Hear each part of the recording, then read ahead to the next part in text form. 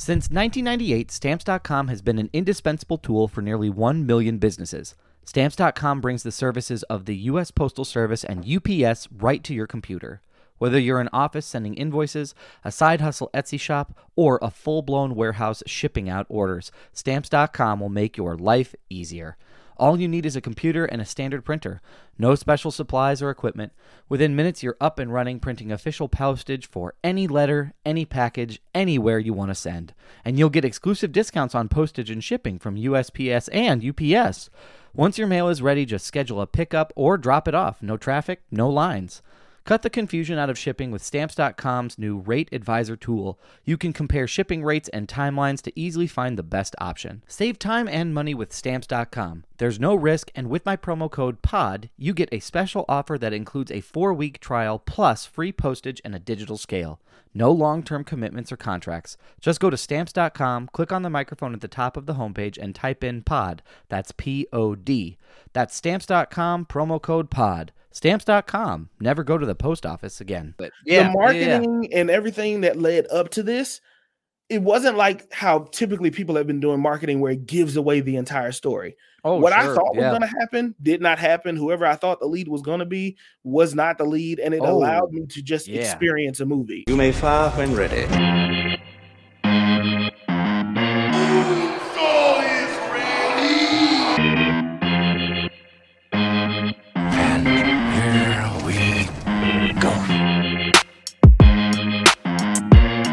Welcome to the podcast that gives you a fresh perspective on movies, comics, and pop culture. We aren't afraid to give you an honest take and won't pull any punches. This is Films in Black and White.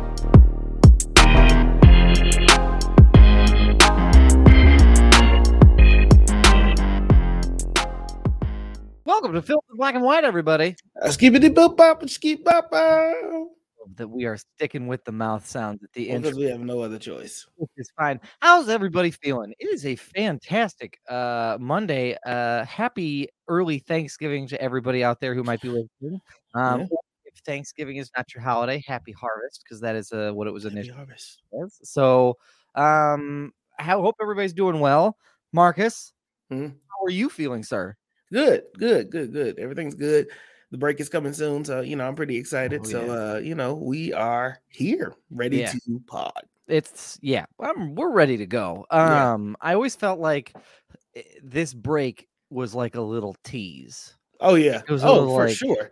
It was a little like, hey, you can get like 2, 3, 4 weeks of this. Are you guys ready for that? Yeah. And you're always like, yep, I'm ready. And then you get like halfway through the second week, you're like, I wasn't ready. I'm ready to go back. It also is weird, like as an adult, the further your family is away, I realized like, okay, I could go see my family for Thanksgiving, but then like I also need to see them for Christmas. So it's like it looks like I'm gonna have to pick and choose which one I want to do. Like I'm not gonna buy a plane ticket twice. No. So like I have to sacrifice this holiday to then go see everybody for Christmas. So it's like, it is what it is. Yeah. And Christmas is the superior holiday. So, whatever. Capitalism outside of the capitalism and the way that the system is broken. But like, yes, Christmas is the superior holiday. I feel a lot more warm and fuzzy feelings about Christmas than I do Thanksgiving. Although I will, even though I am typically the person that is like, get your Christmas out of my Thanksgiving. I'm usually that guy. I do appreciate, if I'm comparing how I feel between the two holidays, I'm definitely feeling more warm and hopeful during that season than this one. Christmas has a vibe to it. It's more than just 1 week. Thanksgiving comes and then it goes, and then it's Black Friday and then Christmas. That's fair. Anyway, how you doing, Doug? I am doing quite well. I am gearing up for seeing my family for Thanksgiving, which will be good. It has been a minute since we have been up there.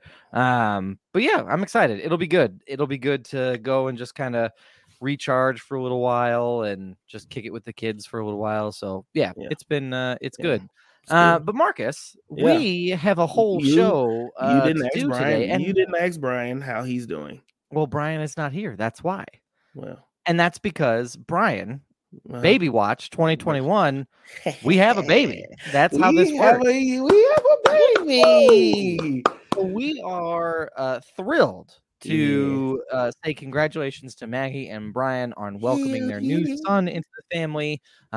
Baby and mom are both doing healthy, but we are super happy for them as they welcome a new member of the team to their crew. So, welcome baby Rouse. And as we are also congratulating them on the birth of their new son, we need to congratulate Chris Schultens and his wife on their announcement that they are expecting a new baby. God. Okay. So they are about to be a foursome coming forward too. So okay, reasons to celebrate all around. All right. Meanwhile, I'm all set. 2 is all I got. Don't need to do any more of that. But I'm happy for everybody else who's bringing that stuff in hot. There you go. And me, I'm playing more of the role of proud uncle nowadays, and I'm just like, hey, you know what? I love you. I'll watch it from time to time, but I'll give you right back when it's time. Yeah, that's the way to do it. And I will say this: that's the role I think.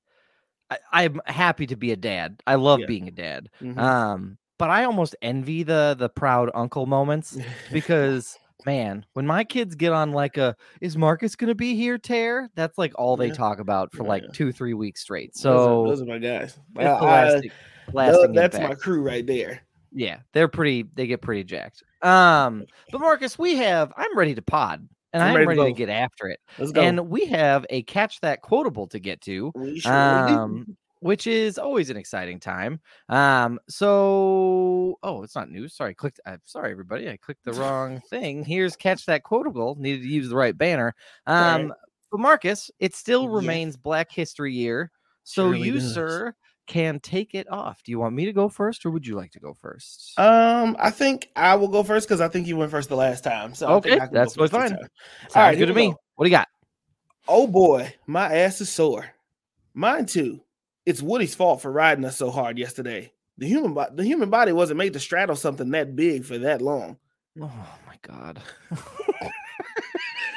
Oh boy, my ass is sore. Mine too. It's Woody's fault for riding us so hard yesterday. The human body wasn't made to straddle something that big for that long. Oh man.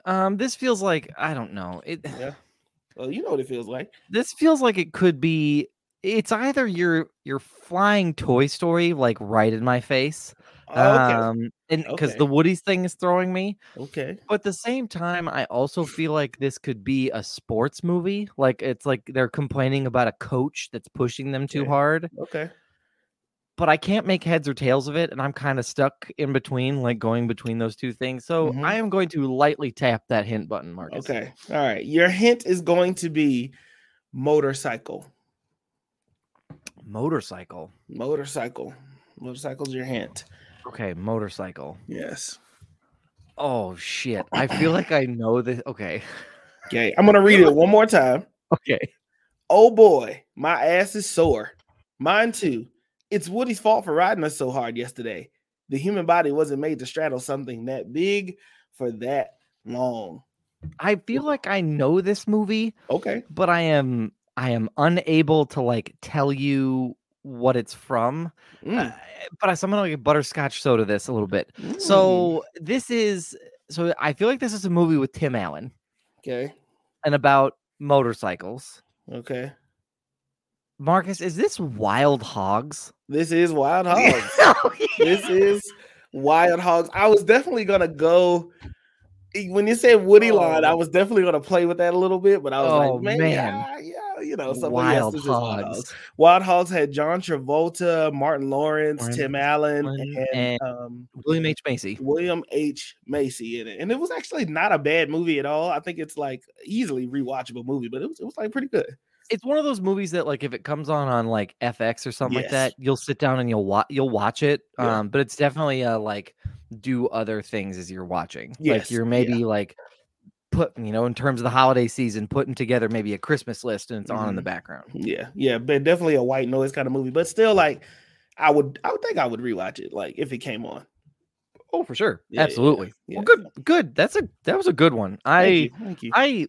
Once I could place Tim Allen, and once it was motorcycle, I was like, "Oh man, this is gonna take me a minute." Yeah, I probably gave that one right away. That's fine though. That's totally fine. All right, well here we go. Here's mine. I don't know who the heck you think you are, but if you don't wiggle those childbearing hips out of that door in 5 seconds, you're gonna find your nose sniffing my big Amish ass. Jesus. I'll read it again. I don't know who the heck you think you are, but if you don't wiggle those childbearing hips out that door in 5 seconds, you're going to find your nose sniffing my big Amish ass. I guarantee you, I've never seen this movie before. And the way that Doug is having such a good time, I guarantee I've never seen this movie before. I can't even piece two things together in this quote. Okay. Okay. So I'm kind of all over the place. Yeah, it feels like it's a little bit all over the place. I'm gonna smack that hint button. I want to see what the hint is. Okay. Your hint is bowling. Bowling? Bowling. I guarantee I've never seen this movie. The only bowling movie that I know is The Big Lebowski. And I feel like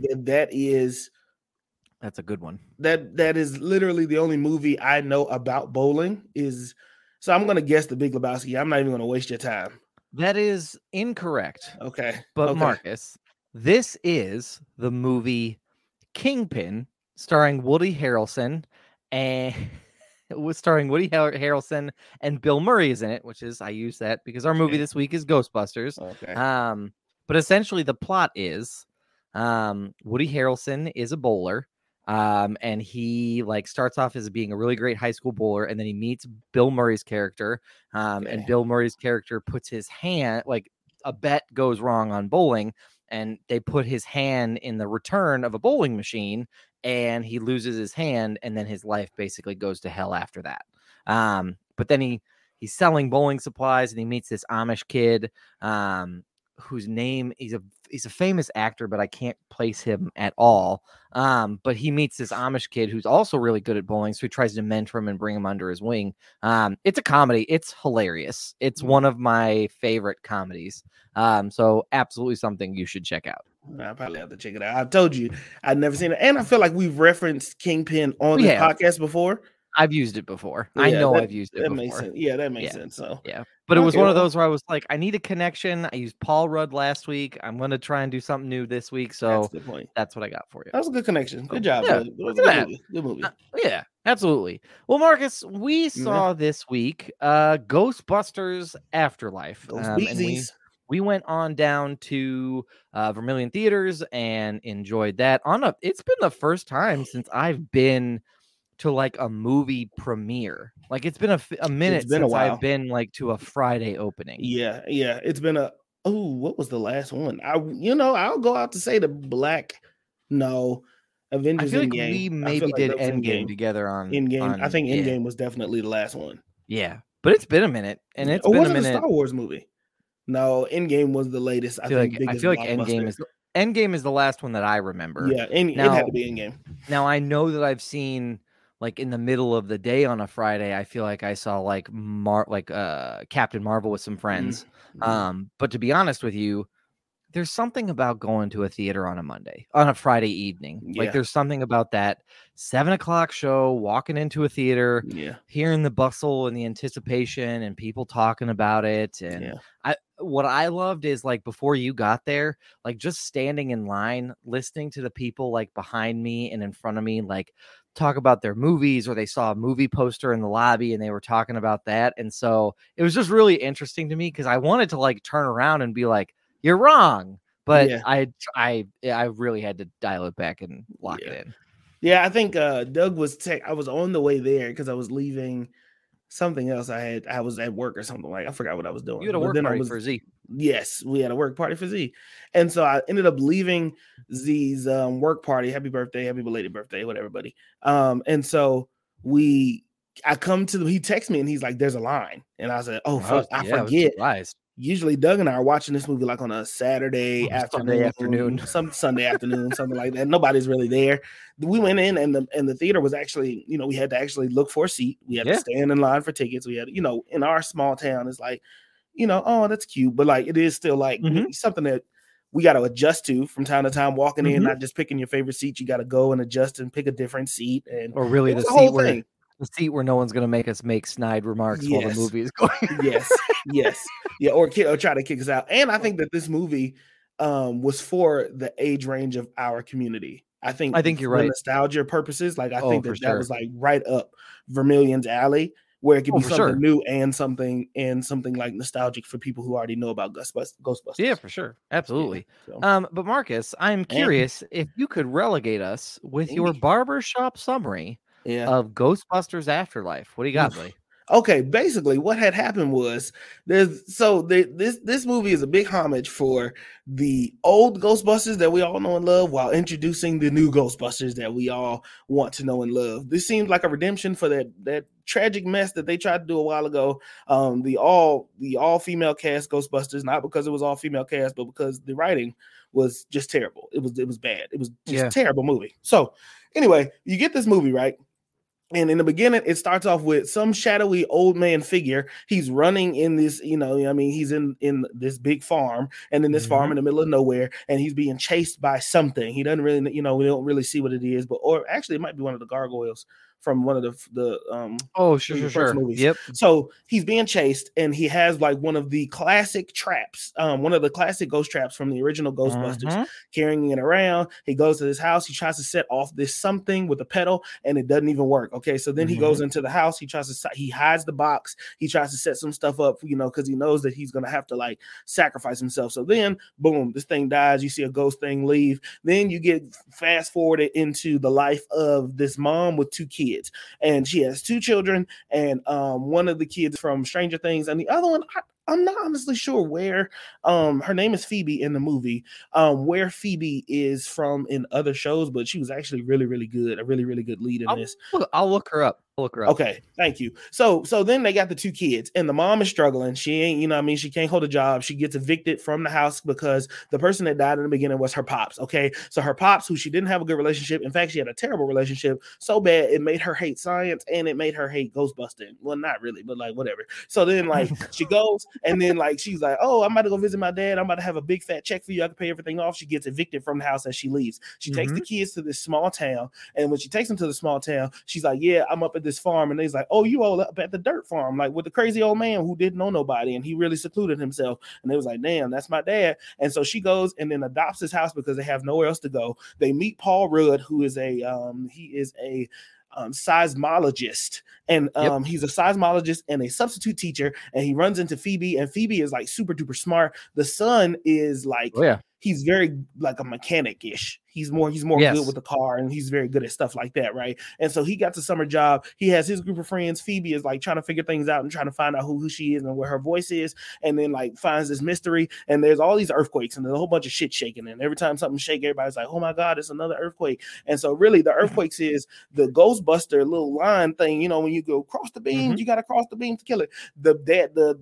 Her dad, who she hates, was one of the original Ghostbusters at the beginning. Surprise! And so then they take it, and he built this machine where you cross the streams to keep down the ghosts. And that's what every time happens, that's what that is. And so Phoebe then finds all this stuff. Phoebe's granddad isn't actually dead. He's in the afterlife. So he's a ghost, and he's guiding her through how to fix all these things. And Phoebe's already smart. He's just teaching her new shit about the ghost stuff. The son is finding his way and finding new friends and stuff like that. But also he's like fixing the old car and, getting it up. And then they meet new people, Kid Named Podcast. And this whole group has to work to discover, what the hell's going on. The big bad is trying to come back. That was in the original Ghostbusters, trying to come back with the 2 guard dogs and stuff. One guard dog is Paul Rudd. One guard dog is the mom. They have sex. They do it in the sand, just like in Eternals, because everybody wants to do it in the sand, I guess. That cave stuff is a kink. That cave stuff, hey man, like I'm here to judge. Get your shit off. Like, just get your shit off. Get your shit off. Like, but so essentially, that's what the whole movie is about. Like, without diving too deep into it, like that's the whole premise of the movie, is them trying to figure out how to stop this thing that's coming, because it's supposed to be an apocalyptic thing. They're in this new town, her trying to forgive her dad, and this whole thing just pays tribute to the original Ghostbusters. You know what? That's a great summary. Without giving anything away, that's a great summary, and I appreciate that summary. And I appreciate you. Thank you. I will also say that from here on forward, nothing will be spoiler free. So if you were trying to avoid spoilers for this movie, hit pause on this, or sign away from the live stream, or hit pause on the podcast, then come back to us later. But let me answer your question about who plays Phoebe in Ghostbusters Afterlife. The actress's name is McKenna Grace. And McKenna Grace has been in a lot of different things. That's what she was in. Yep. Sorry, so she was in The Handmaid's Tale. She was in Young Sheldon. She played young Daphne in Scoob. She was in Captain Marvel. She played young Carol in Captain Marvel. So she's been in a lot of different things. But to give everybody a little bit of a rundown and I'm only going to give everybody a rundown of like the top 6 because I kind of want to save some of these other ones for later. So Carrie Coon plays Callie, which is the mom. Paul Rudd plays Gruberson. Gary Gruberson, who's the science teacher. Finn Wolfhard from Stranger Things plays Trevor. McKenna Grace plays Phoebe. Logan Kim plays Podcast, which is his name. And then Celeste O'Connor plays Lucky, which is sort of the love interest opposite which Trevor, is interesting. Which is very interesting. As far as like box office and budget and so on and so forth is concerned, this movie made $44 million this weekend. Like, and it did pretty well. And the thing that I like about that is its budget was $75 million. Yes, so it opened up and took in half of its budget in the box office. Which is really good, and that's what you like to see. I would think that this movie would make money just based on what we watched, like the numbers of it. I would expect it to make money in the long run, but not that that's necessarily important or any predetermining factor of how good it is. But I would expect it to do well in the box office. They've already seemed to have announced a sequel. The director, he's already saying like some of the love interest or some of the things that were teased in this film, especially the after credit scene, will be answered in the sequel, is what he said. So I'm assuming that they've already greenlit or have plans for a sequel. And I'm not surprised it's making money. First of all, Ghostbusters, anything Ghostbusters, I think people will see what the hullabaloo is about and to see if you're doing it justice. And then when you actually watch this movie, of course you give it a sequel. Like I think it makes sense. There's so many. Everything is answered in this movie, but then there are more questions that are given in the end of this movie. Sure. And so I'm going to start off there. This is where I'm going to start. Great. One of the things I really liked about this movie is the ads. Nothing gave anything away. Everything you mean like the marketing of it. The marketing and everything that led up to this, it wasn't like how typically people have been doing marketing where it gives away the entire story. What I thought was going to happen did not happen. Whoever I thought the lead was going to be was not the lead, and it allowed me to just experience a movie. And so I really want to give kudos to the marketing of this movie beforehand. 100%. I mean, this movie was the way that this movie was billed, and I get the way that you marketed, especially with the announcement that Paul Rudd was named People's Sexiest Man, which I could talk a whole 10 minutes about how I'm really excited about that. Let's get into it. Fuck this movie. So anyway, I'm just surprised that he was named World's Sexiest Man. Now I can't get off of it. That's the problem. I can't get off of it.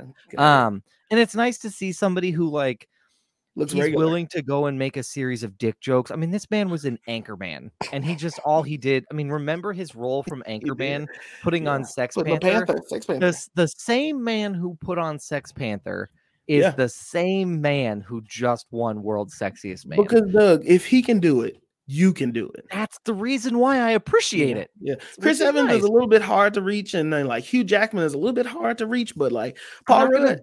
He's the everyman. I'm not going to be Dwayne The Rock Johnson. Yeah. I don't have the quads for it. Like, it's just not going to happen. Okay. But Paul Rudd, I could do that. Paul Rudd is he's the everyman sexy man. Oh, absolutely. I completely agree. Every man's sexy man. I love that. Anyway, but yeah, they build him as the lead. Like, I did not expect the way that for him to be involved and for him to essentially be the Rick Moranis of this movie, because I mean, speaking Ghostbusters 1984 terms, which is when the original one came out, that was Rick Moranis was the like he gets taken on by the dog and he becomes Zool and the gatekeeper or the keymaster rather, and I was like really kind of like I'm happy they did that. Like, I'm glad that they said they gave you enough to intrigue me into seeing it, but they didn't give it away that he wasn't the main feature. So I really appreciated that choice. Like, I thought that was good. And I thought it was a good move by the marketers to keep people interested, because too much of this is giving stuff like that away, which I just get tired of. And I also understand when you market this movie as it's going to be kind of led by kids, quote unquote, that could be kind of a turnoff, because everybody kind of feels that is always like, oh, this is for the new generation, or it's a movie by kids for kids. And that wasn't the case in this. It was like, it was a realistic, real world experience where kids fit into adult life. You know what I mean? Like, it wasn't like, oh, it's a kid's world, and that's all that it is like real life stuff doesn't happen. And it's like, no, that's not all that it focused on. It had plot lines, it had subplots that actually fit into the movie or made sense, and it didn't feel like forced or rushed.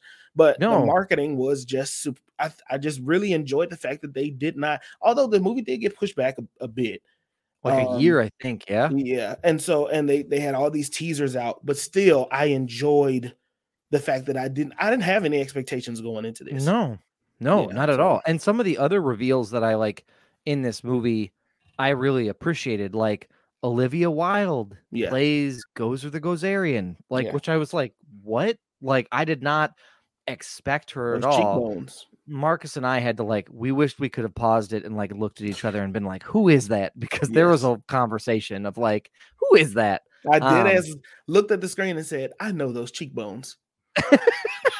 And I said, who's the fucking cheekbone? And it bothered me. I said, whose goddamn cheekbones is that? Yeah. And also, really quick, anybody who's like, oh man, these guys talk in theaters, look, we're quiet about it. We're not out here disrupting the movie, having a full-fledged conversation. It's whispered and hushed tones. It is whispered. And if get off our back, even if we do talk in the movie, y'all don't talk in the goddamn movie. Yeah, nobody says anything. Get out of here with that shit. I'm supposed to remember everything to talk about after the movie. Get the fuck out of here. Sometimes I got to make my point right then and there. Like when I told Marcus that these pipes be bussin' in the middle of the theater, because that's how I was feeling about it. Let's. But you're right. You're right. Like, there were a lot of other reveals. Like, who played the guy who was buried in that cave? Goddamn. J.K. Simmons played Ivo Shandor. Yeah, and I was like, what? Yeah. Which there was a scene where Ivo turns his head and kind of looks at the kid, but that definitely wasn't Ivo. It definitely wasn't J.K. Simmons. It definitely wasn't J.K. Simmons at that point. When J.K. Simmons comes to life, once again, spoilers, when J.K. Simmons comes to life, then it looks like J.K. Simmons wearing bad makeup and bad whatever. You know what I mean? Like him coming back to life. But at that point, there's so many people that come in this movie that I was not expecting to come in at the point where they came in. And it kind of fucked me up, because I was like, damn, in any other situation, this would be overload or overkill of celebrities and new shit to bring in at the end of a movie. But I was like, you know what? I'm liking this. Yeah. And I will say this other part of this too, which I really liked too. And this is kind of feeds into that. The original Ghostbusters, or the original two Ghostbusters, lays so much premise on you. So Ghostbusters 1984, you learn about Gozer, you learn about the Marshmallow Man, you learn about all of this, right? And there's never a moment where you're watching that original one going oh man, I really need the backstory for this. Yes. And what I appreciate about this movie is it gives you something you didn't ask for, and you're actually happy to receive it. Yeah. That's a good point. It gave me something. It gave me the backstory of Ivo Shandor and the metal that built the steel girders, and even the moments where Phoebe would say something essentially the same thing that they said in 84 that they said now, and it's oh yeah, you're right. There's parts of this where I got to relive some of the detail about it that I really, really appreciated. So the Kid podcast says, oh yeah, they made these these girders out of this particular metal, and Phoebe says, well, why would you build an electroconductor? Why would you make girders out of an electroconductor? That doesn't make any sense. And all that did was make me think back to Ghostbusters when Ray says nobody builds them this way. Like there was these moments where those two things meshed up and lined up that I thought was just really cool. It wasn't excessive or gratuitous nostalgia. It was something just kind of nice and more detail than I thought that I needed, but was glad that I received. So yeah, it was just really interesting. This movie, this movie was for, as much as I'm going to say it was for new fans, this movie was definitely for the old fans of Ghostbusters. Oh, for sure. If you are somebody who appreciates the original Ghostbusters, I think you're going to like this movie. If you've watched Ghostbusters, or if you're one of the people who watched it over 1 million times, you're going to like this movie. And because there's so many references and there's so many callbacks and there's so many, and it's not like an annoying reference or an annoying callback. It's just something so simple that you're like, oh, yep, that happened. That definitely made sense. That was the thing. Yep. All that adds up. And that's definitely me. Like I consumed just about everything Ghostbusters for a little while. So my dad introduced me to this movie when I was young. And I remember being terrified of the dogs that ran around. And sometimes my parents like to see me respond and get spooked. So they would sometimes chase me around the house saying Zool to me. And so I remember, but that's when I first kind of got introduced to it. And then they released a video game when I was in college that I spent hours playing just because I enjoyed it so much. And I even would say that as much as the one with the all-female cast got kind of like torn apart, I don't think that movie was terrible. I didn't care for it, but it didn't feel like traditional Ghostbusters to me, but it wasn't bad. It had its moments for sure. But yeah, this was really just kind of a treat to experience and to see. And there were some really, really cool moments in there. So yeah, it was good. I also appreciated Phoebe, like just the sense of humor in this. And I think like to bring up the middle, the all-female cast, I think the humor in this one did a better job than that one did of feeling like it matched up with its original inspiration. I can tell you after you get I'm gonna do it anyway. I can tell you after you get done with your point what I think the problem with the all-female cast version was. Okay. And so I want you to go ahead. I'm gonna wrap up my point then because I'm very curious. Here's my point is this. The all-female cast, so I think it's like Ghostbusters Call to Action, I think is what the like tagline of that was. Maybe I'm not sure. Anyway, but the all-female cast of that, it felt very, it just the sense of humor just didn't quite match up for me in what I knew the original to be. And it's not that I don't think female comedians are funny. I absolutely do. So I don't want to get comments from. Oh, that's not what this is about at all. This isn't for you. This is for everybody else. Man, fuck them people in the comments. We know what we're talking about, man. Come on. We got a movie to talk about. That's very true. But anyway, but this one, like all of Phoebe's jokes were hilarious to me. Yeah. Like, and the moments that like built around her and her sense of humor, the fact that like her brother Trevor tells her that the way she should make friends is to start with a joke. And the jokes she tells are so dark. Dry. Like, what do you call a dead cat? Anything, it's dead. It's dead. Like I was like, what? So I really enjoyed the comedy in this, and I really enjoyed the humor in this overall. It's just something for me. Yeah, and I will agree with that. I do think that the comedy was well placed. You know, when it was meant to be funny, it was meant to be funny. When it was meant to be a moment that you're supposed to understand or evaluate a scene for you to try to figure it out. One of the things I think I also enjoyed in this was piecing together the mystery together with the movie. Oh, sure. There wasn't anything that kind of just gave it away, like the numbers on the wall. What I really liked in this movie, it was something so fucking small. But when they walked into the granddad's house and they saw the numbers on the top of the wall, and then they saw the same numbers in the cave that they went into, right? They never went back to reference that, oh, these are the same numbers that granddad had on the wall. They just let you figure that shit out and was like, I said for myself, oh shit, those must be the numbers that were on top of the wall. And we just went on with the movie. That was one of the things I really enjoyed because it was like, God damn it. Like, thank you for allowing me to figure this shit out with you. And if it's something that I needed to rewatch later on and be like, oh shit, I didn't even notice the numbers that are there are the same numbers that are on the wall. Yeah. So like that was a great moment for me. So the funny moments were funny, the discovering moments were discovering, and even the sentimental mushy gushy moments were perfectly executed. Nothing was overdone. And that is what I enjoyed about this movie, is that nothing was overdone, which brings me to my point about this Ghostbusters movie. I guess it was just called Ghostbusters. Yeah. 2016, the 2016 version of Ghostbusters. What I think, and this is just Marcus J. Destin's opinion of this, it has nothing to do with it being an all-female cast, because I feel like you could do this movie with an all-female cast and it'd be fine. It would be just as good as this version, and I feel like this movie is a redemption of that movie. Oh yeah. Right? Here's what I'll say. Here's what I think the problem is.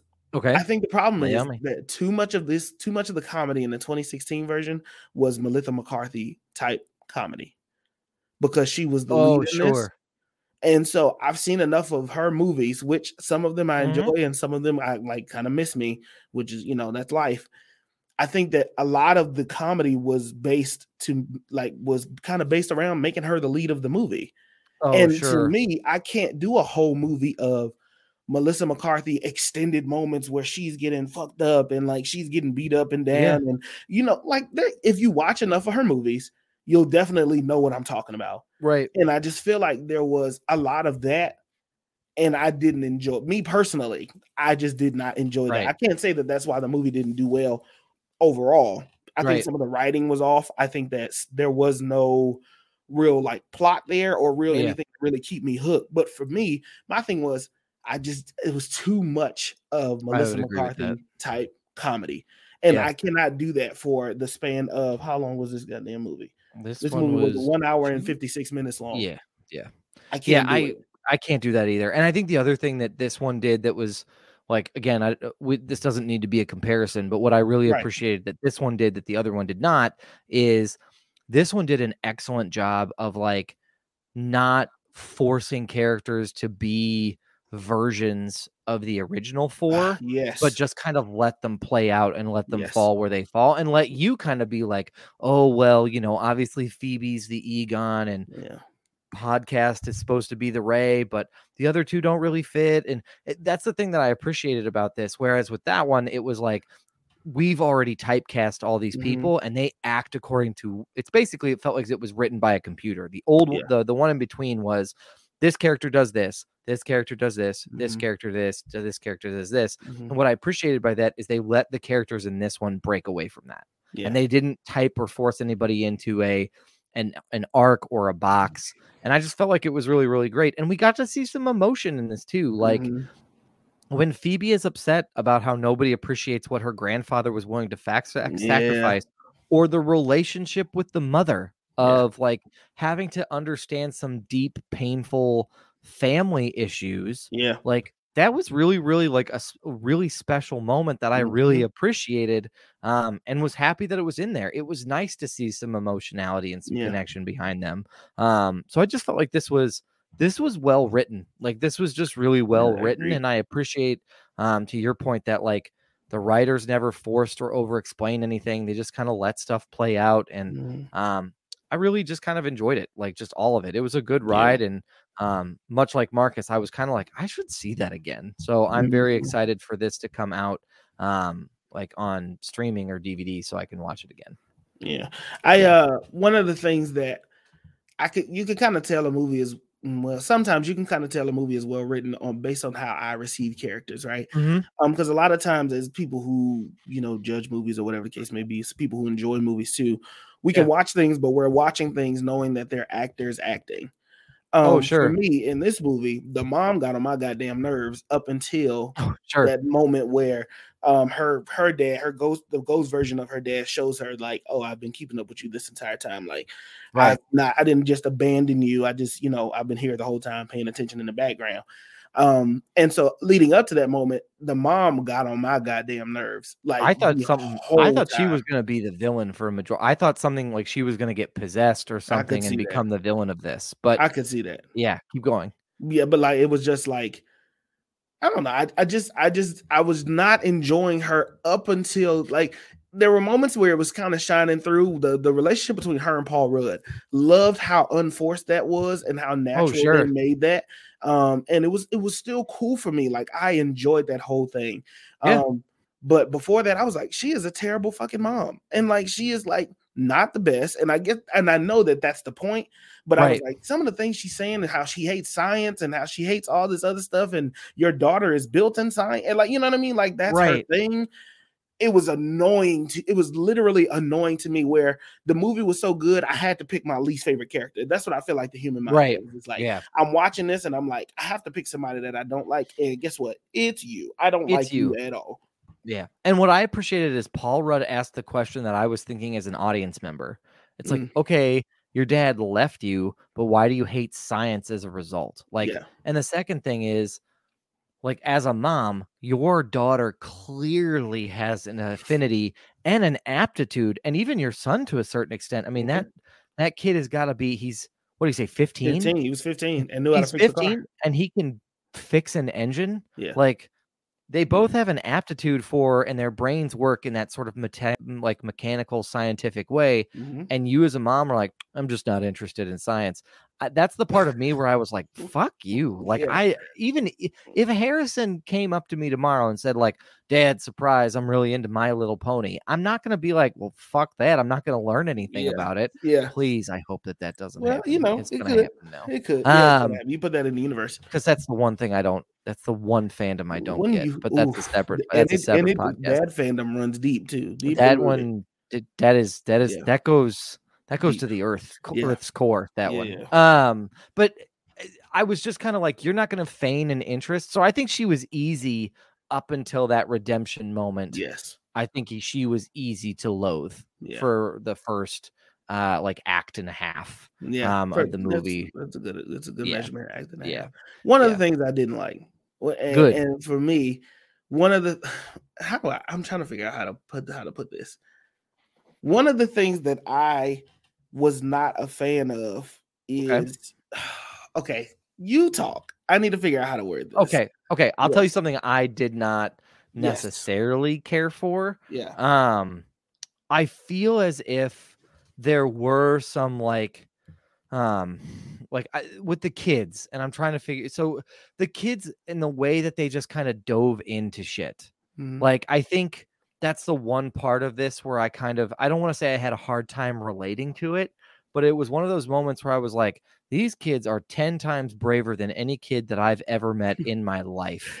Because do you understand that 4 children rode a abandoned minecart, like basically trolley, down to a place where there were actively ghosts and demons crawling up out of the floor, and not one of those kids shit themselves, like actively right there in the middle of that room? Because if that were me, I'd be like, yo, I gotta get the fuck out of here now. Like, I would be up that cart like so fast.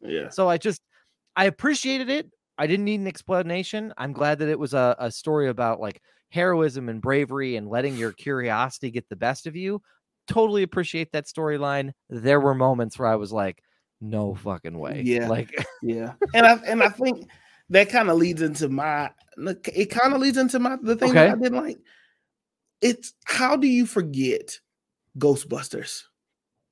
That's fair. That's a very good point. And that was my whole beef, was finding out that this actually did exist. You know what I mean? Like, because first of all, the question is, does that Ghostbusters from 84, does do those moments still exist in here? It's kind of like when I watch Creed and you see Rocky Balboa footage within Creed on YouTube.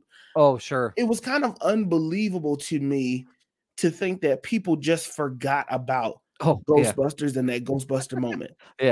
Although, granted, if you're looking at time, 84, a lot of the adults at that time, that's 40 years ago. So a lot of people may forget, but like, that's a huge moment in New York.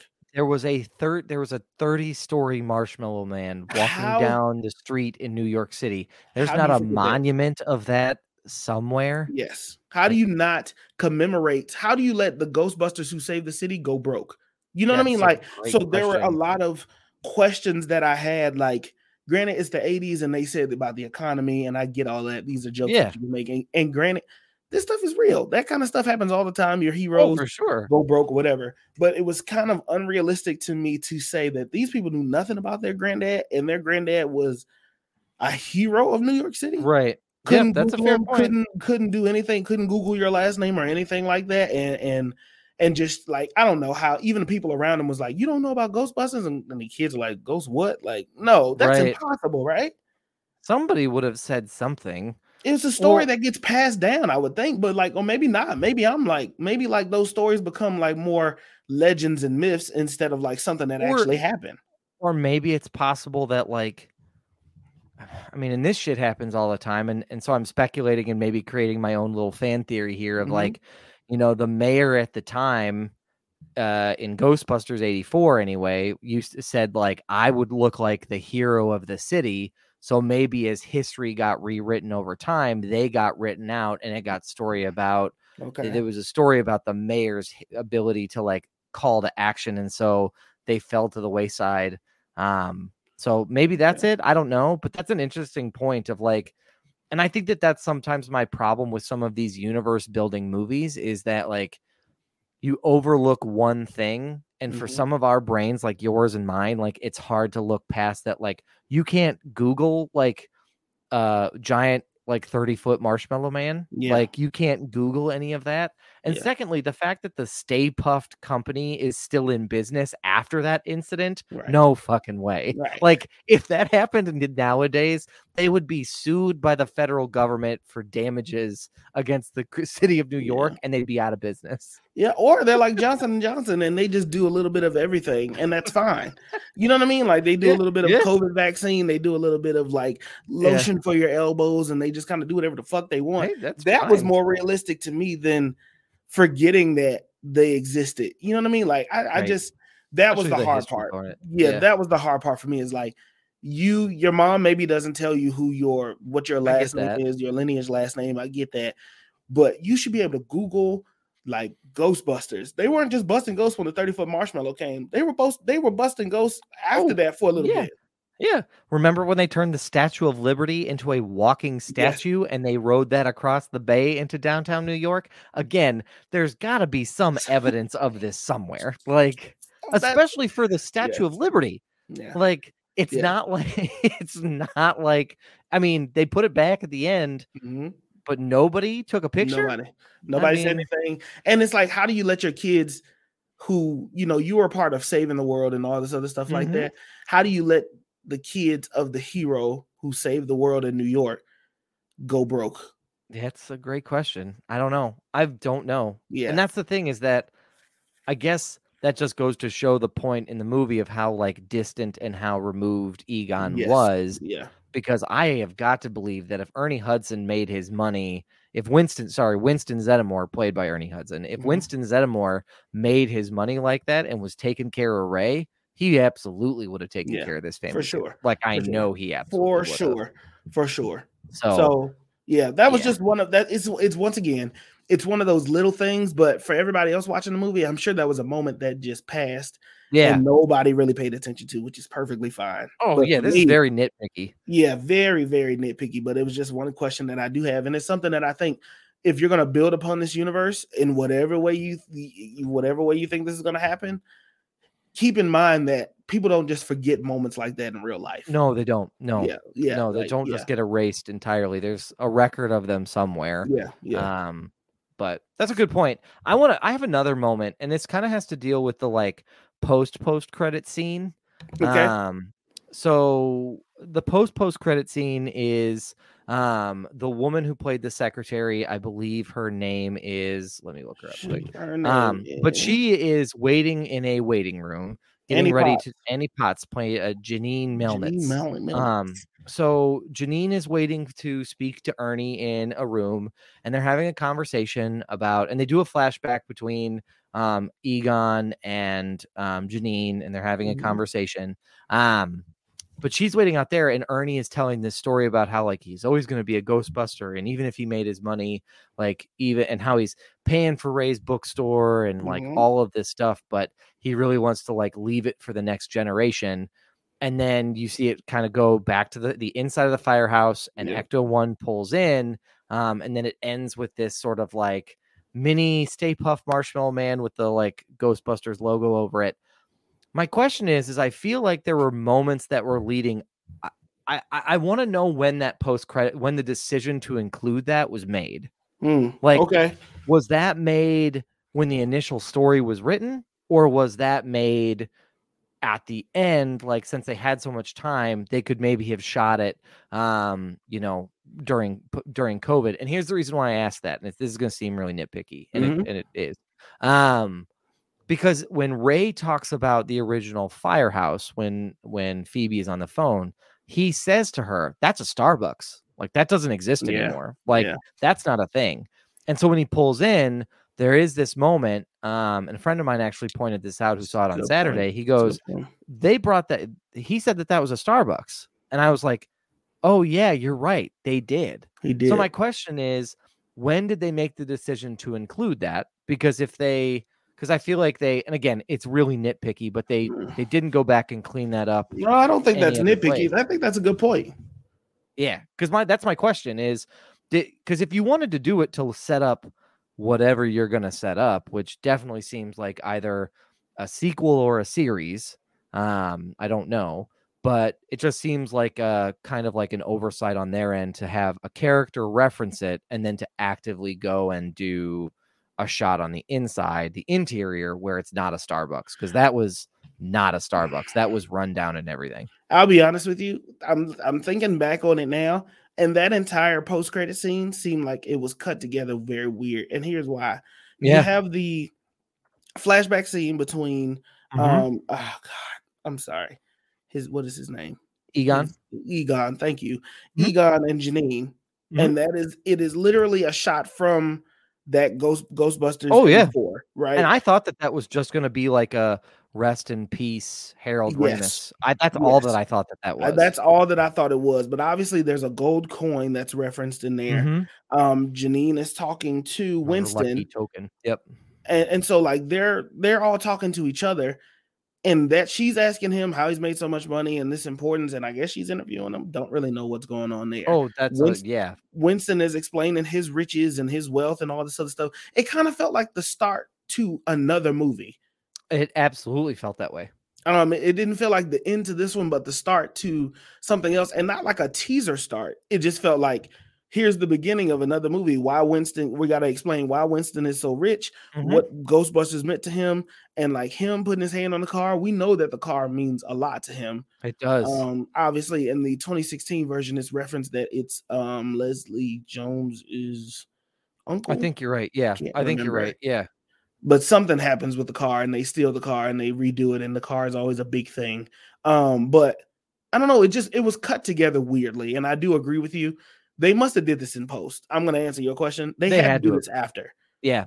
Either finding out that they got approved for a sequel or greenlit for a sequel or something, but it was just it's weird. Or I mean, and you and I kind of talked about this on our way out of the theater, is that like, well, we talked about it at the beginning and on our way out. Sony is a sleeper. And I think this year, I think a lot of people are going to point to people like HBO Max and others as like people who made it out of 2021 with any type of like profit or measurable success. But y'all forget, Sony signed a huge fucking deal with Netflix to send all of their content to Netflix once it's available to stream. So, and to put a pause in there, this was going to be my news, but to add to this, Power Rangers, which is I think a Sony property, I think. Don't count me on that. I know it's a Saban, but like somehow they go in there. Sony Power Rangers is developing a universe on Netflix. Holy shit! They're developing their Power Rangers universe on Netflix. So I do think Sony is very much so. While we may feel like Sony is having this argument over who's going to get Spider-Man and all this other shit like that, and that's the only thing, I think Sony has several universes set up that they are. There's a lot of franchises that Sony has that if they do it correctly, they could run shit in a different way that is not the Marvel universe. I think they have a lot more freedom. Yes. To be honest with you. Yeah. Like, I think that they have freedom to say, good point. A lot of like Disney stuff has to either be connected to a couple of different places. It either has to be like, and Pixar, I think, is the one exception, because Pixar does feel like art for art's sake. And I think if you watch any of their shorts that are available on Disney Plus, and you should, they're awesome. Like, all of them are good.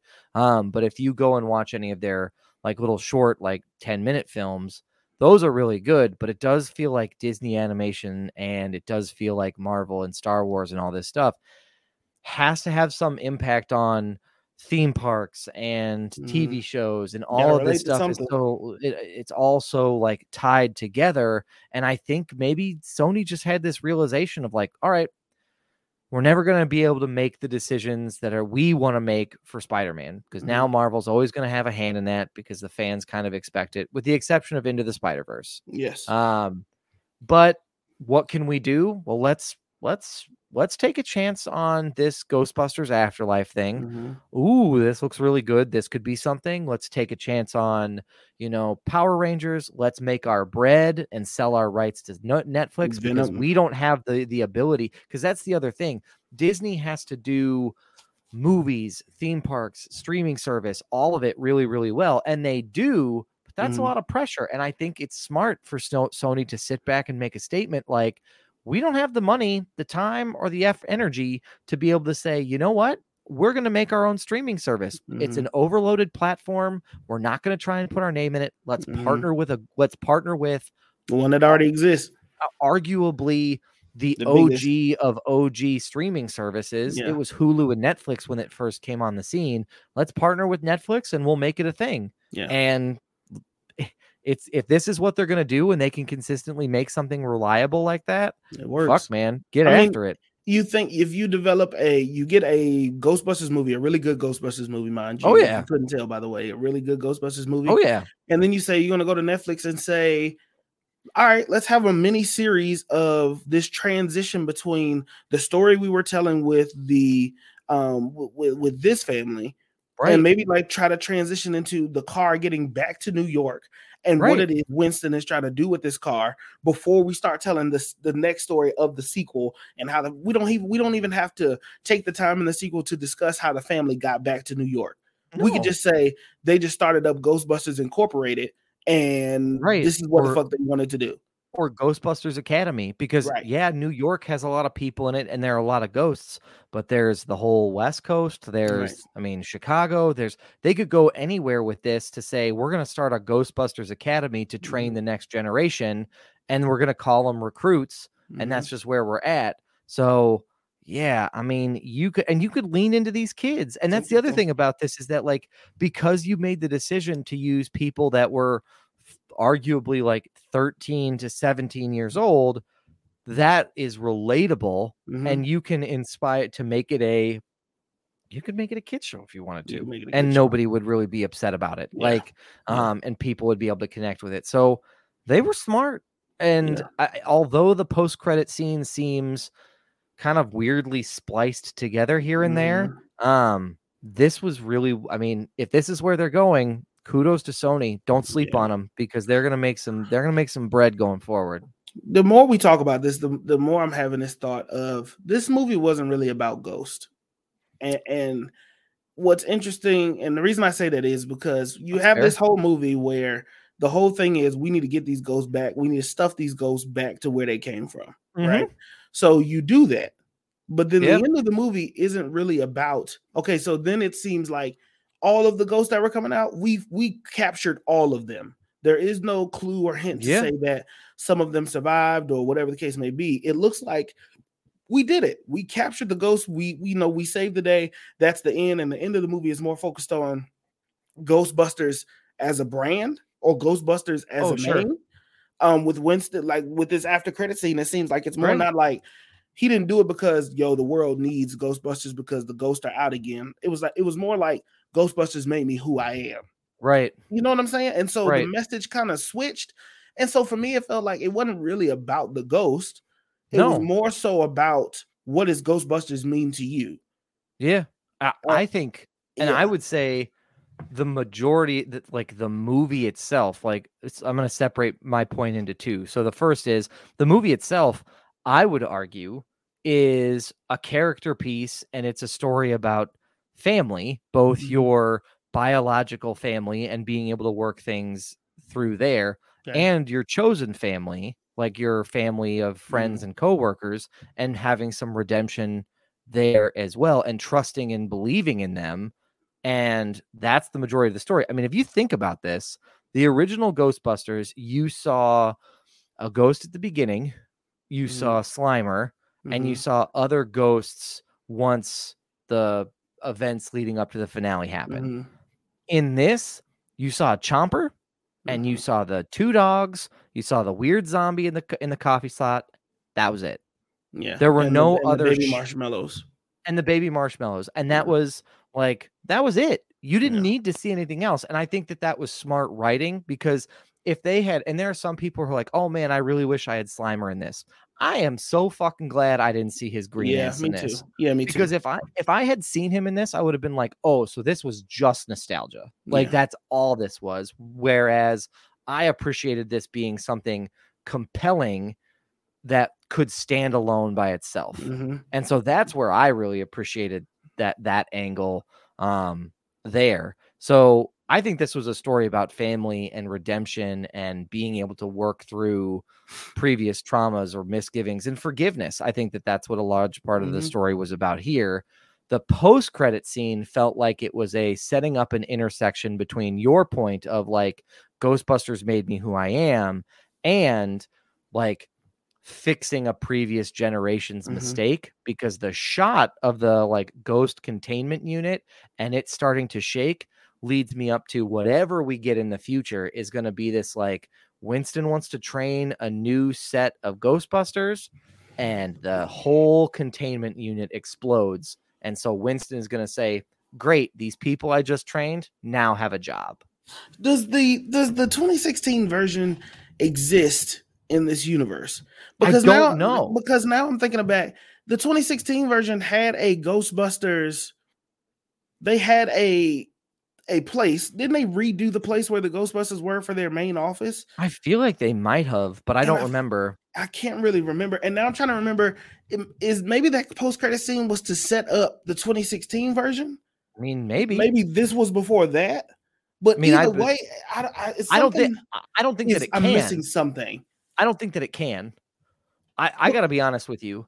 I don't think that it can exist in this universe. Okay. Because it can't set up that one because of the numbers on the wall.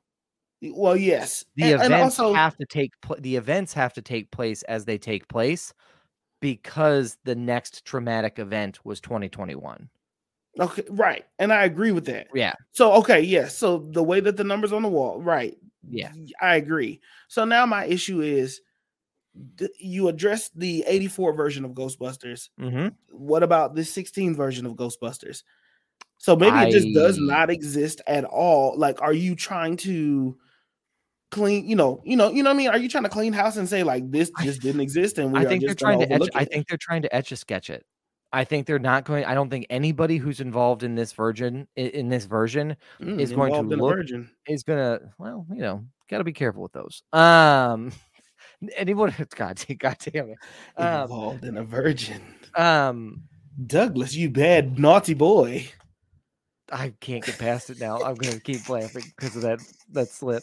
Do you know how many times like I record like either like video messages for the podcast or a TikTok, and I say like sex or I say tit by accident? I'm like, God damn it! Like, and I have to start all the way over again. TikTok ain't gonna allow that. No, it is not. But what I was saying is like, I think they're trying to etch a sketch this, and they're trying to shake it clean. I think they're trying to say that one doesn't exist, and I think the unfortunate reality of it is it's because that 2016 version was not endorsed by any members of the original 3 or 4 Ghostbusters that were still alive. Were they not in that movie? Well, Bill Murray was, but Bill Murray is not a great measuring stick because Bill Murray, I feel like he'll do anything. Dude, there's a whole documentary about Bill Murray on Netflix, I think, or maybe it was Hulu, but he literally, the story is like, he'll just show up places and hang out. Like, and what people describe him as is like, so Bill Murray grew up doing improv comedy, and the whole message around improv is yes and.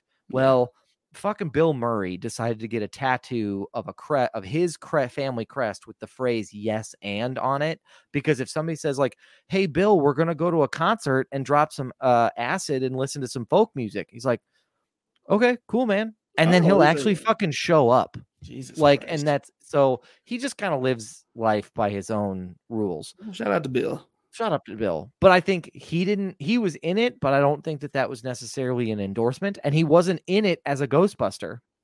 Oh, that's true. He was in it as something else. And if you interviewed, and I remember at the time, Dan Aykroyd came out and said, I think that the fact that they're redoing this is trash. And they're not even going to try and talk to us about it. Yeah. Like, he had some very strong words for the producers of that movie at the time to say, like, fuck you, like, we don't want to be involved in it. Because that was a complete money grab. Like, come on now. It did feel that way. It was a complete money grab. And then the other thing is that Dan Aykroyd co-wrote this. Which helps. You have somebody from the original helping write this. That's why everything feels so goddamn cohesive. Like, you paid the right homage to the right people. And you know what else? I don't need to see the Ghostbusters every movie. If they do a sequel to this, guess what? I do not need to see the original 3. Like, you can have 1 or 2. And I think even if you do incorporate them, that's perfect too. But I don't have to have them to justify a Ghostbusters movie. Already had them in the first one. I think that the scene to set up and the reveals were perfect. When you have Force Ghost, what's his name? A Force Ghost at the end of this one. The Force Ghost was at the end of this one, and I enjoyed that. I really think that they did this well. Yeah, and the other thing is that like this one was closer. I think here's the one thing I will say is I do think that Dan Aykroyd kind of gatekept like Ghostbusters back in 2016 because his biggest critique, that too. His biggest critique of that 2016 version was that it cost too much to make. And the budget for that one was $140 million with all the reshoots and CGI and all that stuff. And the budget for this one was 75. Maybe he's but I think he's probably right. I think though it leans into this whole like discussion you and I had last week of like storytelling and flashy money grabs versus storytelling. And obviously we can see that like this is an example of like, you used CGI with some of the ghosts, but you still used some practical effects too, like with a throwback to using the actual like Zool, like big dog, like costume. Yeah. So I don't know. They're somewhere in the middle, but yeah, I have a feeling that this is an Etch-a-Sketch. I think that they are trying to shake the other 2016 version of Ghostbusters away from the record, and they're going to essentially say like, nope, it doesn't exist. Like, we'll acknowledge it. We tried it. It didn't work. And I think they're just going to chalk that one up to a loss, which is fine. It just feels weird to have a $140 million loss. Yeah. Well, did you know Josh Gad plays Muncher? I did not. What the fuck? Yeah. Josh Gad played Muncher. Okay. And Greg Turkington. Okay. Well, they both have a credit. Well, he does have some experience making eating sounds from his role as Mo Diggums. So, I mean, how could we forget Mo Diggums? We never can forget Mo Diggums. Never forget Mo Diggums. Never forget. Marcus, before we kind of pivot, we've kind of covered a lot with this particular movie. Yeah. What did you think? Should people see this? I mean, that's obviously it's in theaters now. Thanksgiving's coming up. Is it something they should see in theaters or should they wait? No, I'll go see it in theaters. I think this is one that you can take the family to and everybody can find a reason to enjoy it. Even if you didn't really enjoy or watch. Very rarely do I hear people say they didn't really like the original Ghostbusters. That's a sentence I don't think I've ever heard. Yeah, I don't think there are many. So even if you didn't watch or if you didn't enjoy the original Ghostbusters, this is something you can still watch, and it is a story that stands on its own. So go to the theaters and watch it.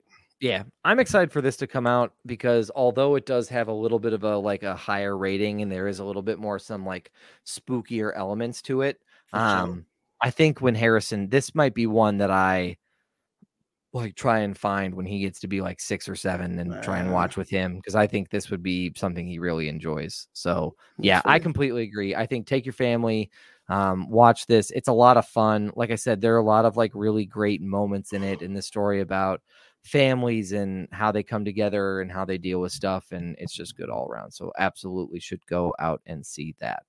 So Marcus, we kind of wrapped up a little bit early, so I thought it'd be good to pivot over to our news segment. So you kind of mentioned wanting to talk about Power Rangers. Is that your news for this week? Yeah, so Power Rangers Cinematic Universe is actually going to exist because cinematic universes are the wave now, you know. They're in right now. So hot right now. Very, very big, so hot, so spicy hot. And so Power Rangers announced Power Rangers Cinematic Universe of series and movies are going to Netflix. So Power Rangers within the last couple of years, I don't know if anybody really pays attention, but Power Rangers has done this thing where in their last couple seasons of even newer Power Rangers on Nickelodeon, they have tried their best to tie in, like to have a universe that exists where they acknowledge the past Rangers and the future Rangers, and it's like all a part of this morphing grid, and that's how things exist there.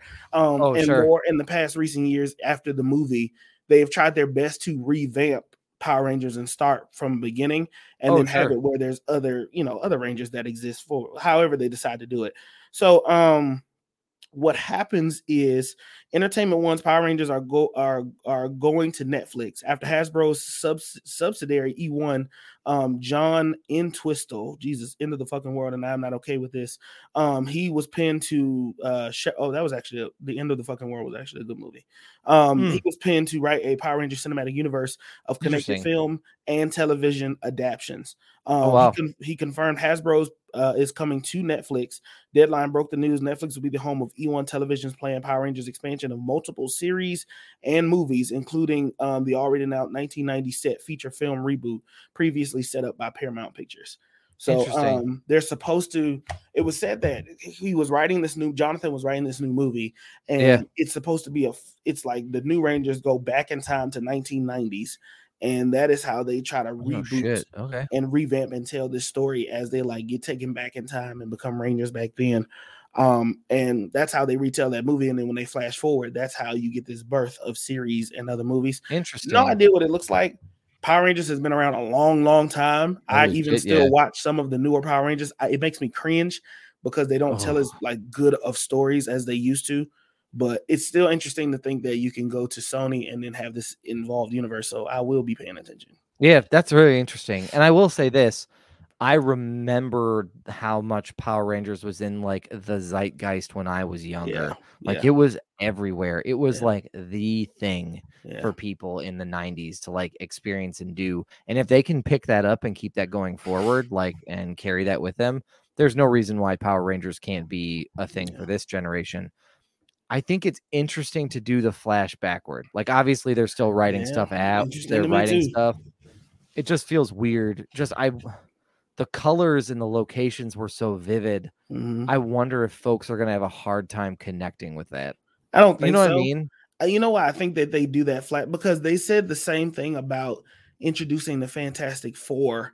Oh, sure. In the Marvel Universe, which was taking them back in time, like seeing like, it's an out of time kind of movie. Like they're from the past and they have to figure out the future or whatever, vice versa. Sure. But I think sometimes it's easier for people to kind of adjust or think about. Sometimes like you got to take them back to take them forward. To you like you want to go back to acknowledge the past shit and then move forward in time. It's just a matter of how you execute it. Yeah. Like there has to be a certain way that you execute certain and Power Rangers is the base for a lot of shit. Like and not the American version of Power Rangers. I'm talking about the Japanese versions, like the original versions. They're the reasons why if you ever see a team of 5, like everybody has a different color. There's main colors, there's certain colors are leads, there's certain, you know what I mean? So like Power Rangers was the base of like Beetleborgs, and to me, this is me, and I could be wrong. I remember Beetleborgs, Voltron, all of this shit like that. Like that stemmed from like Power Rangers. I don't want to say Teenage Mutant Ninja Turtles because I feel like Teenage Mutant Ninja Turtles came first. I feel like you're right. That was a late 80s like they thing. came first, but they did have a crossover episode. So like it's kind of like I'm sorry, what?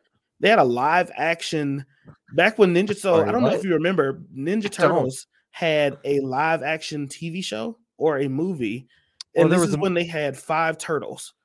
I'm sorry, what? Yes, they had 5 turtles. One was a female turtle, and she had a light blue Yeah. What? Doug experiencing this in real time.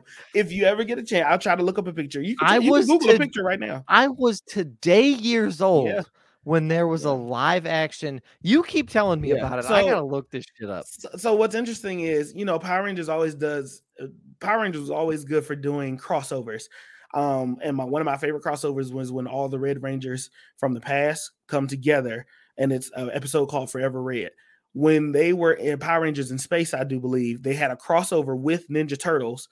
And this is when Ninja Turtles had 5 Ninja Turtles. There was Leonardo, Donatello, Michelangelo, and Leonardo, Michelangelo, Donatello, and Raphael. And then one last turtle. She was a female turtle. And they crossed over with the Rangers because somehow their universes like collided into each other.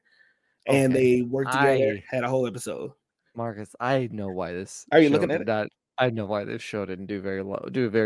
Is it because of the female turtle? It's 100% because of the female turtle. It's the turtle boobs. Marcus, this came out in 1997. Yeah. I need us all to enjoy this together. Well, this Ninja Turtle is equipped with a certain piece of equipment that is not biologically correct for turtles. Yes. And it's right in this general quadrant of the screen. And Marcus, I have a never-ending supply of questions as to why does this turtle have tits? I need to know.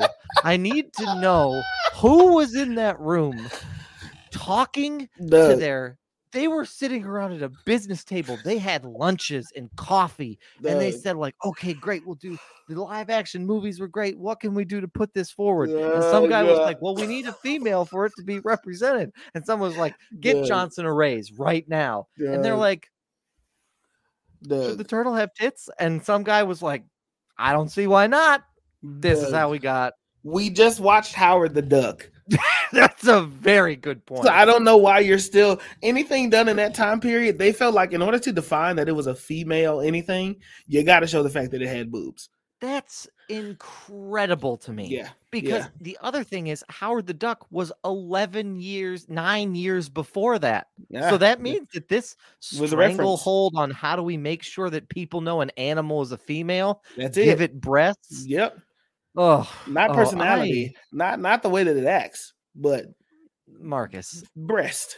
Thank you. You have given me a gift, and I discover that on your own time. You've given me a gift, and I want everyone to understand that there's going to be at least 3 to 5 TikToks about this Ninja Turtle. I need everyone to understand that.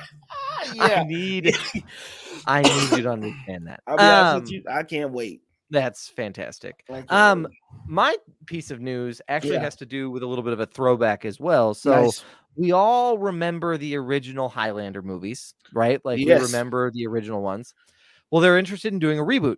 And the director who is going to currently be doing, who's currently working on the reboot or slated to direct is the same one who directed John Wick. So this could be kind of a cool take on it. Okay. But right now they're looking for their lead to play the lead Mel Gibson for the Highlander, and they have selected our man. They picked somebody, Jason fucking Momoa. They're very, very close. Henry Cavill currently is the lead selection to play to star in that movie, and I gotta be honest with you, that is a fantastic cast. That's not bad. That's not bad at all. Very excited about. You know what's funny about Henry Cavill? He's been opening his mouth more lately. Oh, and I think burping a lot more. He's been like putting things into the air, and Doug, damned if I say it, I think Zack Snyder is getting a sequel to his movie.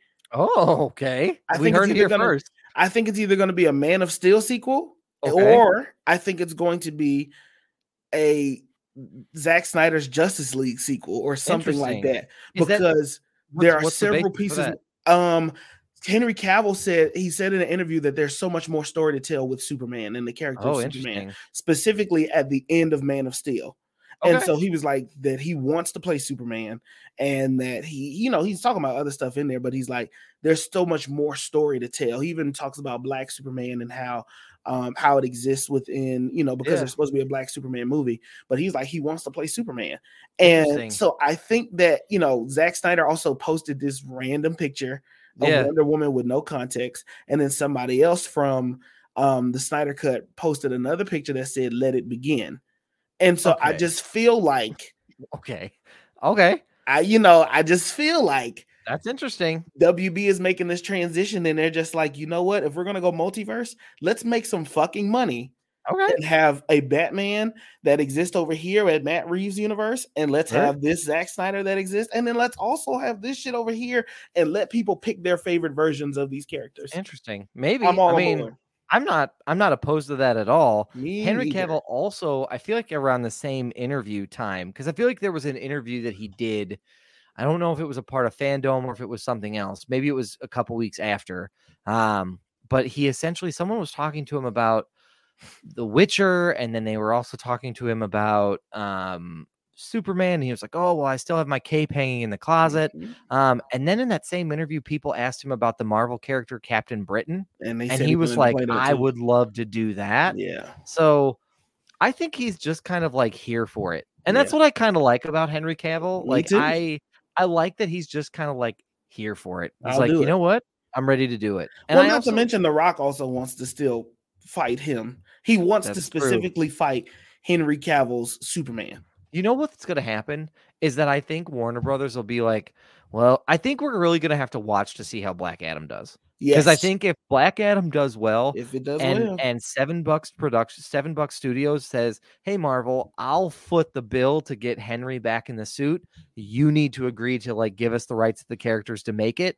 I think that they'll be like, well, if DJ says we got to do it, we got to do it. Yeah, because I do believe that. I honestly, this isn't even a joke. I believe that that's how conversations go. Oh, I believe The Rock says something, and shit starts happening. Yeah. Oh, I absolutely believe that, and I think it's because, I mean, the man has a Midas touch. Like everything he touch just fucking explodes. Like even Red Notice. I mean, people were complaining, and I still haven't watched it, but people were saying that the video quality isn't great, even though it costs so much money to make. Like some of it's like grainy and doesn't look 100%, but it's still like people are crushing it and still watching it. So there's something about him that is just amazing that he just is able to do. But I would be here for that. Yeah, I mean, I like that casting. I do too. And if you're curious about what that might look like, watch The Witcher. Watch season 1 of The Witcher, and that is going to be a great version, a great primer to what we could get in the Highlander, which is really cool. Henry is very serious. I know that he can play more of a goofy role, but he's just more of a he's more of a serious actor. Like even when he was in Mission Impossible. Oh, sure. He was supposed to be this big, bulky. Oh, look at that big guy in the bag versus little tiny Tom Cruise. You know what I mean? And so, yeah, it would be interesting. But I do like the casting, and I also like Henry Cavill because he's a nerd. Like he plays like tabletop gaming, like stuff like Warhammer and shit like that. He builds his own PCs from scratch, just exclusively for video games. Big ass and so nerd. I think that's the thing that people like for stuff like the Highlander. Why that's such a good casting. It's a nerd. Like if anybody's going to be deep into like that lore and that movie, he's going to do the homework. He's going to do the homework to make sure he understands it. And more than likely he's been, he has a sword somewhere in his house hanging on his wall that he's like, yep, that's my broadsword. Like that makes sense. Cast. Yeah, looking at him, that makes sense. 100% stereotype somebody. That's how you do it. Absolutely. Anything else that you wanted to chat about on today's episode, or should we take this bitch on home? No, I think we just take it home. Y'all know how that Spider-Man trailer is looking. You know what? And honestly, I'm tired of talking about Spider-Man. God damn it. Ah, thank God you said that. I'm so tired of talking about it. I'm tired of all new rumors. I am tired of all how does it connect to anything. I'm tired of y'all picking apart fucking trailers. Leave it alone. Can I also say I'm sick of other Spider-Man fans? Yes. And I know that last week we spent an extended period of time talking about it, but I'm So maybe some of this is probably pointing back at myself, but I'm tired of like the fans that that start off conversations or statements or reels or videos with, if this isn't in Spider-Man, I'm going to X. Jesus. Fuck off. Yes. Like, just fuck right off with that statement. Because if I have to listen to you say like, well, if we don't hear all 3, themes in the movie, then I think they're missing an opportunity. They're not going to do that. No. Like, can we step outside ourselves for a minute and say what they more than likely will do and what they won't do? And can you just, all those moments that click in your head where you think that they're definitely not going to do it, just don't say it, because you're ruining the experience for yourself. Like, that's the biggest thing. You have to be. You have to be. We talked about trailers always showing a lot of shit off and everything like that. And I was perfectly fine watching the second trailer and without noticing that, Lizard gets punched by an invisible Spider-Man. Like, I was perfectly fine without y'all continuously shoving that shit down my throat. If you zoom in here, this is where it looks like a spider. Yes. We know these motherfuckers are in the movie. We knew this months ago. Right.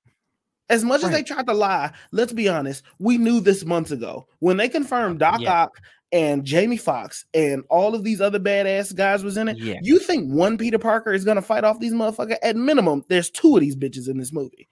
There's got to be at least 2. And here's the other thing that I'll say about anything related to CGI is, think what you want to think. But the other thing is, like, can we just let our brains have a little bit of wonder of this moment of like, maybe I'm wrong? Like, do you understand what it's like to render CGI? Like, that could be nothing. That could be just rushed post-production for a trailer where he's running into something invisible drawn across the screen that they didn't get time to erase. Yeah. Like, it's probably not. And you're probably right. They're probably like, we know that they're in this movie in some capacity. But get off your goddamn high horse. Can we just let it go a little bit? Let it fucking go. We got a month, not even. Like, let it fucking go and just enjoy the movie. If one of y'all comes in here with some of this Mephisto shit in here, I'm gonna lose it, because you hooked me with that one the first time. Y'all got me with it during WandaVision. I was a part of the Church of Mephisto. I told everybody. I said, yep, it can't be anybody else. Who else would it be? And then I got burned. And so now all of y'all are gonna feel me. That's like pretty good. Church of Mephisto is the new name of the podcast. Okay. That's good. Because I'm glad you said that, because I'm just tired. Like, I'm tired of the speculation. It just seems like it's so much energy. What I don't want is the fans ruining it for the actors and the actresses. Like, I want Tom Holland to be Spider-Man for as long as Tom Holland wants to be Spider-Man. But if he got to deal with this shit and be like, bro. I mean, even Andrew Garfield has had enough. Bro. Andrew Garfield. And Toby just coming in here like, I told y'all, motherfuckers, this is why I left the first time. Right, he's just like eating a random bowl of cereal, like, hey, but Toby, I mean, Andrew said, like, he was asked it, so he did this absolutely fantastic performance in Tick Tick Boom, which is the story about the guy who wrote Rent. Yeah, and he's gonna be in the Oscar conversation for this performance, and yet somebody in talking about an Oscar performance goes, so what was it like to work on Spider-Man? And he was like, enough. I'm not answering that anymore. Either I'm going to be in it and you're going to be excited, or I'm not going to be in it and you're going to be disappointed. The movie's going to speak for itself. I'm not answering these questions anymore. And rightfully so. And I think everybody should do that. Everybody should do that, because I'm sick of it. I'm sick of this shit. I'm excited to see Spider-Man 2, but everybody just shut the fuck up and wait for it. And you know what's going to happen? Like, they're going to start doing their press tour a week before. And it's gonna fucking, all of this is, I don't even think that they can do a press tour. No, they can't. Not with all three. They have to wait. They're gonna have to wait until afterwards, because somebody's gonna run their mouth. Jeez. And that, or anything that they'll say, they'll put a comma somewhere and be like, well, he paused for a little longer. See, slow this down and play it back. Like, listen to it 3 more times. Like, no. I have a job. Like, I cannot listen to this over and over and over again. Jesus. So, anyway, but yes, I agree with you. Marcus, what do you have to plug this week? Stream everything. Okay. They look like, go to my music Marcus Destin, and just stream everything. Max has hit like over 1,000 on Spotify now, so like that's that's a huge thing. And so just go and stream what you like. Share something. One song. If it's one song, I appreciate you. If it's two songs, I appreciate you. If it's an album, I appreciate you. But I really just want you to go and do me a favor and just stream everything. New music is coming.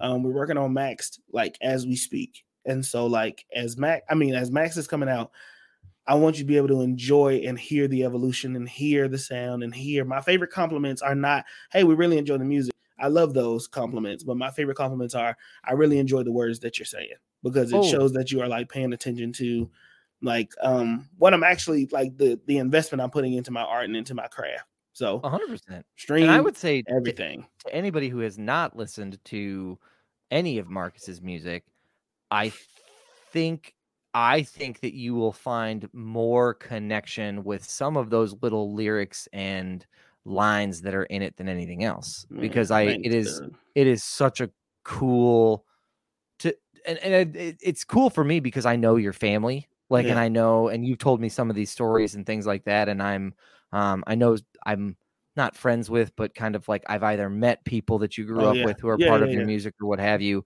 And it's cool to hear those stories from a different life and from a different perspective. So check them out. They're really interesting. Yeah. Go stream shit and stream all of his shit. Thank you, Doug. Thank you. What I have to plug is plug it up. Is thelovenerds.com on behalf of Brian and Maggie. Go if you need some. Look, the holidays are upon us. We're going to start going to Christmas parties. We're going to start going to get-togethers around New Year's. Go learn how to bring an appetizer. Go learn how to make someone a fun shirt with a particular pattern that you can print and put on a shirt or a mug yourself. Go check out all that stuff there. They've got some great stuff up there. So go check out thelovenerds.com. Join us and join the Patty family. Go to patreon.com/films in black and white. Tune in for our live show every week and stay up to date on other things. We got a viewer selection movie coming up here soon. So all sorts of good stuff that way. And then follow us/me on TikTok. We're doing all sorts of fun stuff. Please follow Douglas on TikTok. Films at Films in Black and White. We got some fun stuff that's I get very excited about. I'm very excited about some quality TikTok material over there. Absolutely. But Marcus, we have a 3-step process to success. And what is our first step? First step, read a goddamn book on behalf of Brian Roush. All right. Read a book, not just for you, but read a book for the future, for the baby Roush. That baby is depending on you to educate yourselves and adjust and evolve. And you can't do that unless you read a goddamn book, newspaper, an article, something. But I don't care if you read the back of a Pringles can. Like, read something, goddammit. Yeah, just read. That's absolutely right. And also drink some water. Look, y'all. We are going to get to the holidays and the new year, and things are going to start to. You're going to be busier, and a great way to relieve some of that stress that you might be feeling is to drink some water and to stay hydrated and to make sure that everything is in equilibrium as it should be. Equilibrium. Never mind. There you go. As it should be. So drink some water. Take care of yourself. Be sure to drink some water. Yeah. And Marcus, take us home with that third step. As we go into the more holiday seasons, as we exit the season of Thanksgiving and enter the season of gift giving, Santa doesn't like a dirty person, a dirty butt. It does not. Yeah. It does not. Yeah. For those of you that still believe, Santa does not like a dirty butt. And the best thing that you can do to avoid getting coal and flushable wipes in your stocking is to just wipe your ass. Wash your ass. And you never want to end up under the mistletoe with somebody for your single friends. Don't end up under the mistletoe with a dirty ass, because it's going to make that plant wilt and you're going to ruin it for everybody. So butt mistletoe is never anyone's favorite. That's the least favorite Christmas party game is mud butt mistletoe. Mud butt mistletoe. We have now 3 options for the name of the podcast. I might call it mud butt mistletoe. That one is amazing. Anyway, we will be back next week. We hope everybody has a restful holiday, and we will catch y'all next week. So stay safe, stay healthy, and see y'all later. Bye, Mom. No.